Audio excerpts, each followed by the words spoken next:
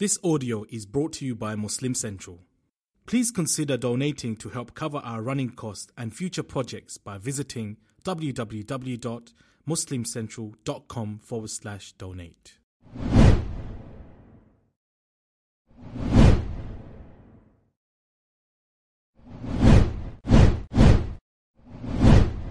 We live therefore in a time that is paving the way for the coming of this person called Dajjal. Dajjal literally means the liar, the deceiver. And this deceiver cannot deceive people so perfectly until a road or an environment has been prepared for his coming.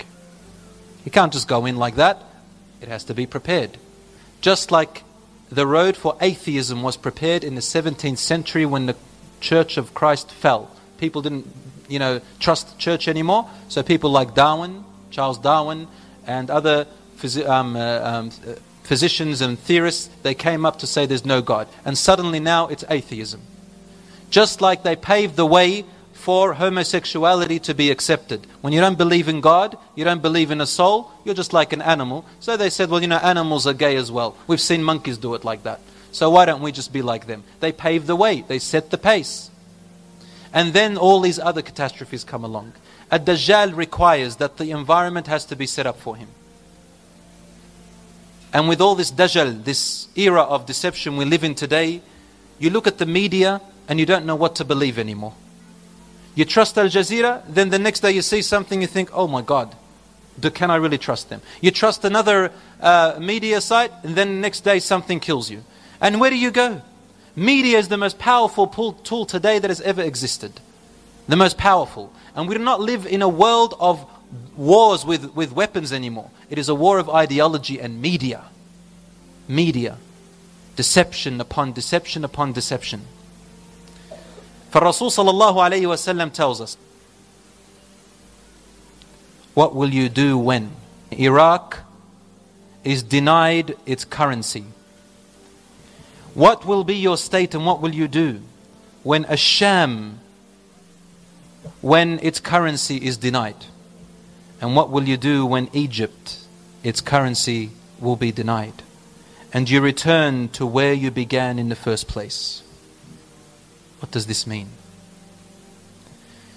When Iraq is denied its currency, when a country falls, its currency falls as well, doesn't it? And you no longer deal with its currency. Another currency replaces it. Al-Rasul sallallahu alaihi wasallam, or the narrator of this hadith, the Rasul sallallahu alaihi wasallam was asked, how will it fall? And he said, by foreign intervention. Foreign intervention. Al-Ajam.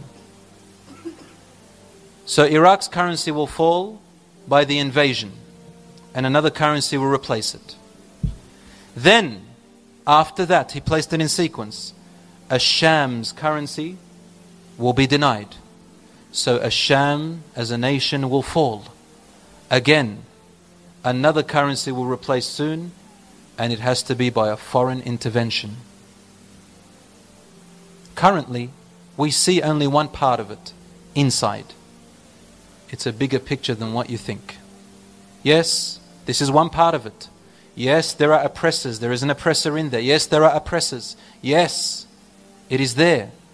However, it is one of the rocks, one of the plots within the bigger plan. Then Rasul sallallahu alaihi wasallam said, after Asham, he mentioned Misr, Egypt. You think it's over for Egypt right now? According to this hadith, which is in Bukhari and Muslim, something else is coming up. When a currency of a nation falls, it means that the country itself falls and there is an invasion. As Rasul sallallahu alaihi wasallam mentioned over here. It's not happened to Egypt yet. But this seems like the sequence that Rasul sallallahu alaihi wasallam is informing us about it. He also said in another narration, this hadith by Abu Huraira, تُنْتَهَكُ ذِمَّةَ اللَّهِ وَذِمَّةَ رَسُولِهِ. What does this mean? ذِمَّةَ Allah, meaning the Romans or the non-Muslims who used to exist at the time of Islam, when Islam ruled for more than 1,000 years. There were non-Muslims who lived in the lands of Islam, and they were called Dhummis, meaning the ones who are entrusted to us. They lived in our lands and we gave them the right to live in peace, and they had to pay something in return for our protection of them. But not the Muslims. Muslims pay zakat. They had to pay this thing called jizya, which means that we'll protect you, provide you. Today they say tax, we call it jizya for the non-Muslims who live among us.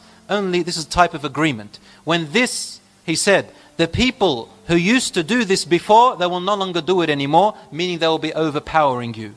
And these are the types of people who will invade you. Now these are the facts, and we see it today. What has happened to Iraq is not something that anyone can deny. And what is now happening in Asham is both intervention within and outside. And it is yet to come.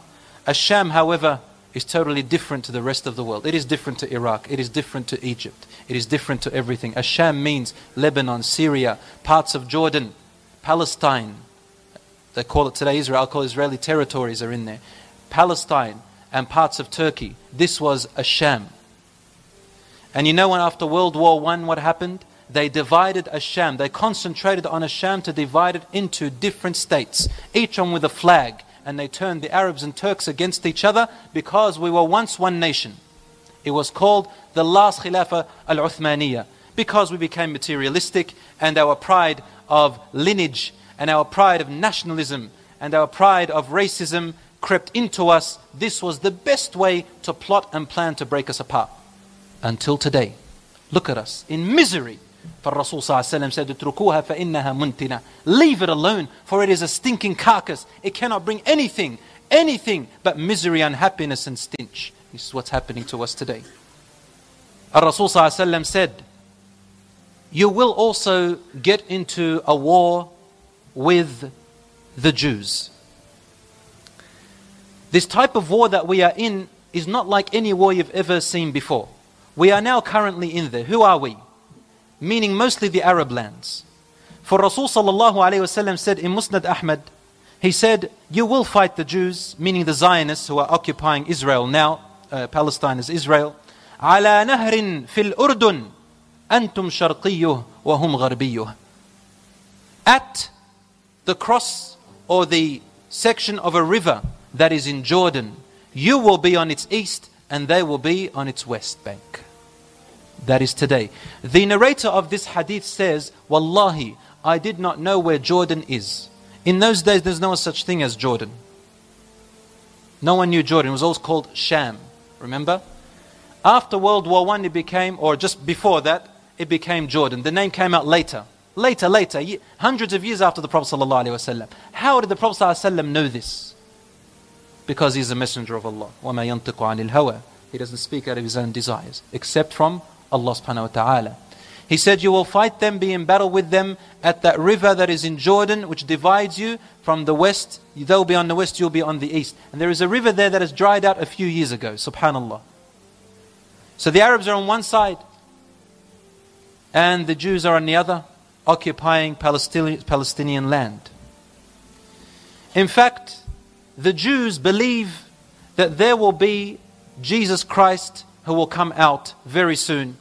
And the Christians believe that Jesus Christ will come again, but the Christians also believe in an Antichrist. We believe in the Dajjal.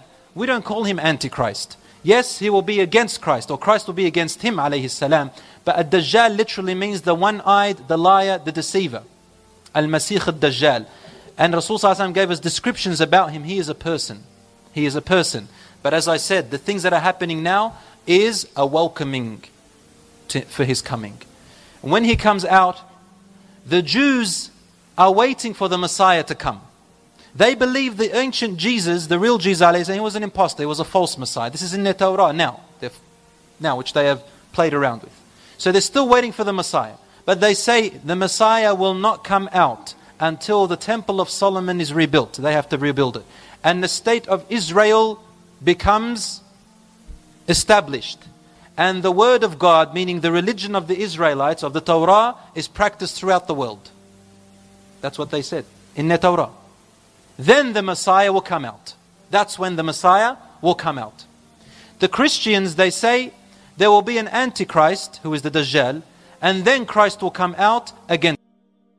So they're very close to the Muslims.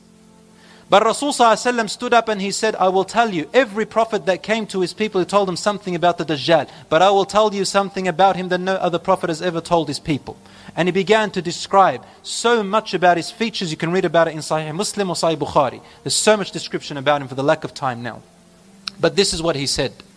He said, there hasn't come an affliction, a trial, greater from the time of Adam. This hadith in Sahih Muslim. From the time of Adam until the end of time, a trial more vicious, more harsher, more deceiving, more upon you than the fitna of Dajjal. If he comes out at a time when I am with you, he is released when I am with you, then I will be the guardian to protect you from it. I take it upon me. Allahu Akbar. This is from his mercy sallallahu alayhi wa sallam and his care for his ummah. He said, Ana kafifu, I will take him on other than you. Even though Rasul sallallahu alayhi wa sallam cannot kill him. Only Jesus alayhi salam can kill him. He said, but if he comes out after my time, then every person is responsible for themselves. And he said, be careful, for he will deceive you. When he comes out, it will be very difficult to stand your ground. Rasul sallallahu alayhi wa sallam, he tells us, the believers will unknow him from 3 letters on his forehead, kafir or kufr. And the rest of the world will follow him. The weak believers will follow him. And he will not be able to enter Mecca or Medina. And then Isa alayhi salam will destroy him. This will happen in Palestine. And the Mahdi will rise in Asham, in Syria, in Damascus.